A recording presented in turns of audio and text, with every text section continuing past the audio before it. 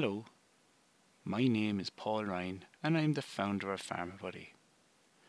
I work as both a pharmacist and as a GP, and I'm passionate about clinical pharmacology and therapeutics. I enjoy making international guidelines relevant to those of us in primary care. In today's podcast, I'm going to talk about delayed antimicrobial prescriptions.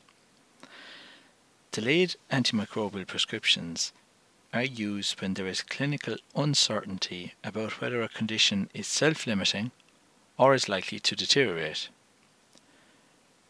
So, specifically, this is in the context of patients presenting with current acute self-limiting infections rather than about providing rescue packs for acute infections associated with chronic conditions, such as COPD or recurrent UTIs and that.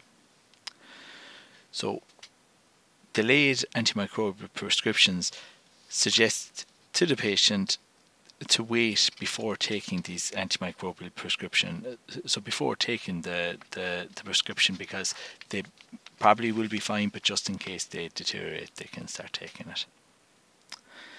So I suppose, why use a delayed or a backup antimicrobial prescription?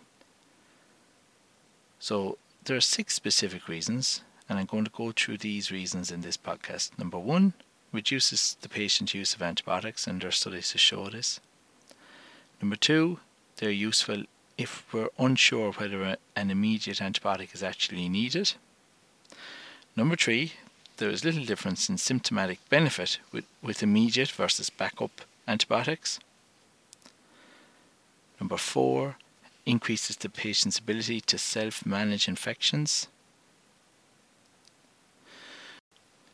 Number 5, we know that delayed antibiotics do not lead to an increase in complications or adverse events compared to immediate antibiotics. And finally, number 6, we know that delayed antibiotics reduce reconsultations.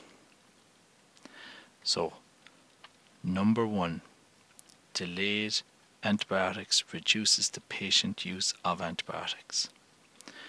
So in 2014, there was a large randomized control trial in the UK, and it showed that using delayed antibiotics can actually reduce the patient's use of antibiotics, as many patients will not actually get the antibiotics.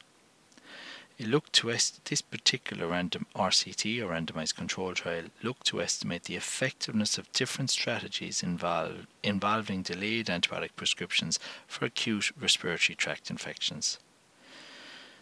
It looked at 889 patients who were aged 3 years of age and over who had an acute respiratory tract infection.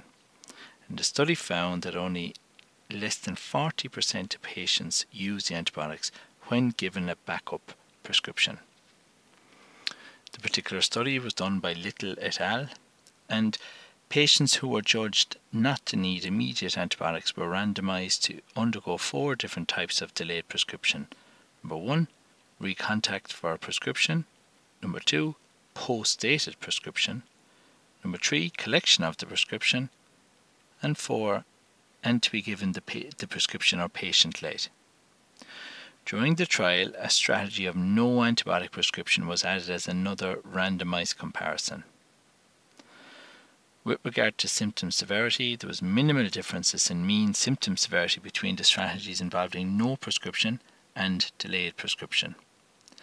The symptom duration, the duration of symptoms rated moderately bad or worse, also did not differ between no prescription and delayed prescription strategies combined. There were modest and non-significant differences in patients very satisfied with the consultation between the randomized groups. So the satisfaction ratings in both groups were similar.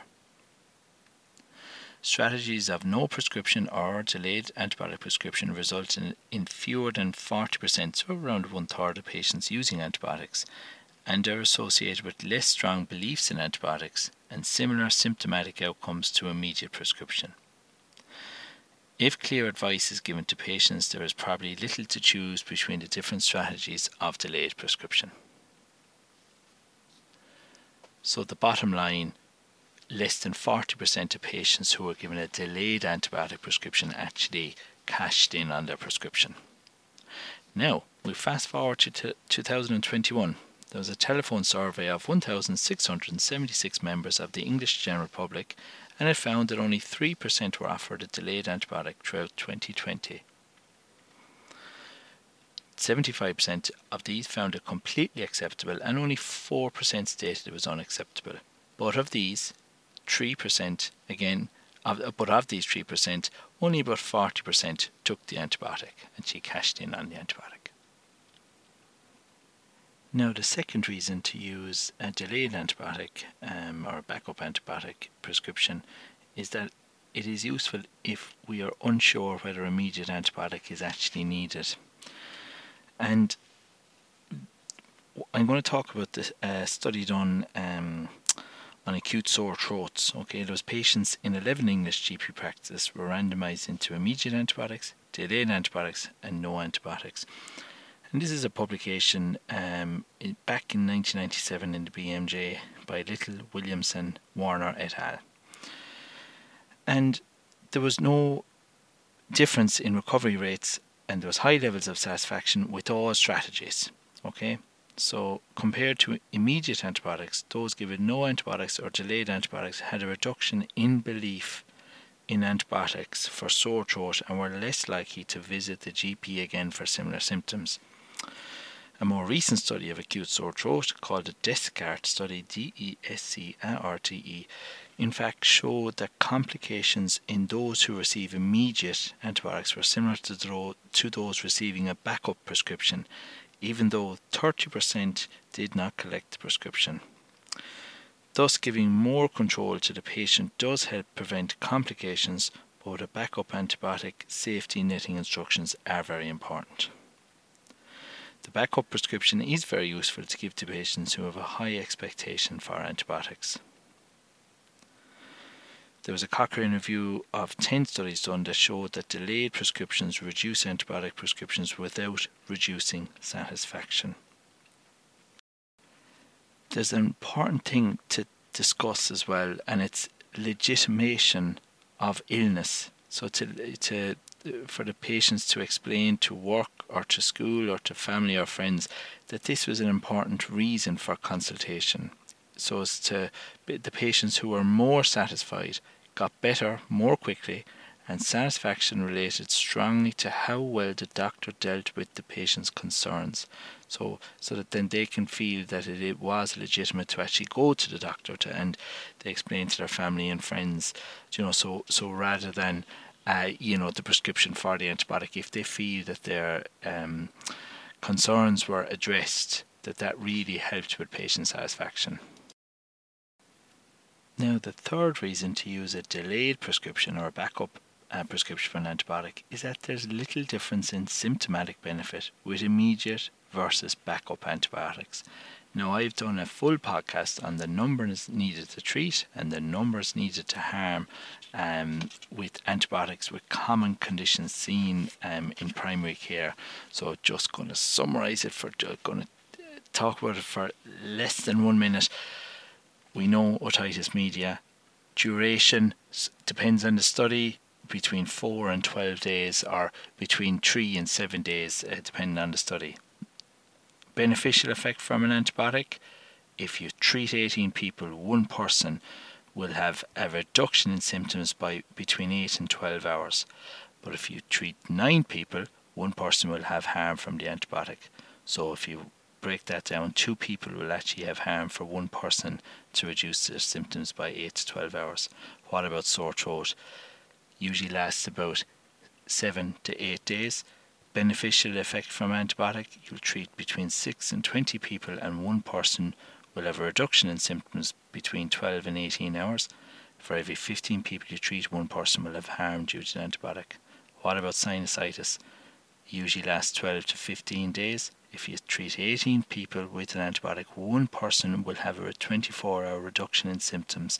But when you treat 8 people, one person will have harm from that antibiotic. What about bronchitis?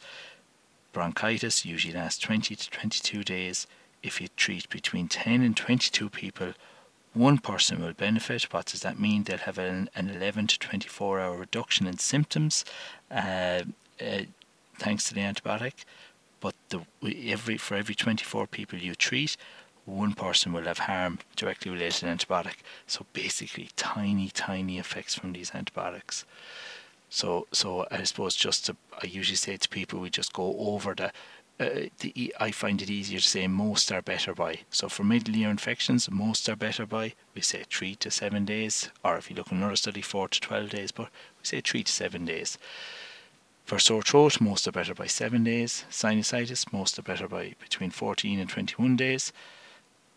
Common cold, most are better by 14 days, and cough, most are better by 21 days. So just to remember these time scales for people. And obviously these are not without antibiotics. If you give them an antibiotic, you have to give a lot of people an antibiotic to reduce their symptoms by 8 to 12 hours really on average. So the fifth reason for a delayed or backup antibiotic is because the delayed or backup antibiotics do not lead to a greater number of complications or adverse events compared to immediate antibiotics. So they're safe to give to people. We know that from the Cochrane review done in 2017 by Sperling et al., there was little or no difference in reconsultation, in adverse effects or complications with backup versus immediate antibiotics. So there are two main points to cover when you're giving a backup or delayed antibiotic prescription, and it's just basically what to explain or discuss with the patient. So number one, reasons for giving the backup or delayed prescription, and number two, the number of days to wait. Okay, so number one, the reasons for giving it: reassure patient that there is no need for an immediate antibiotic prescription, acknowledge that it is not possible to predict exactly how the illness will progress, and that you would like to have for the patient to have access to antibiotics should their symptoms get worse or not improve as expected. That leads me on to the second point, the specified number of days to wait. If the patient has a middle ear infection, tell them most are better by 3 to 7 days. If they have a sore throat, say most are better by 7 days. If sinusitis, most are better by 14 to 21 days. Common cold, most are better by 14 days. And cough or bronchitis, most are better by 21 days. So it's just to hammer that home. And the final benefit of a backup or delayed prescription is it's shown to reduce reconsultations by us actually discussing, that most infections are better by X amount of days, and then when to get help. This helps to educate the patient so that they know in future when to come in. I suppose just to be specific, I usually go through 10 main points when to get help, and a lot of times this reassures the patient that their child or themselves aren't actually that unwell.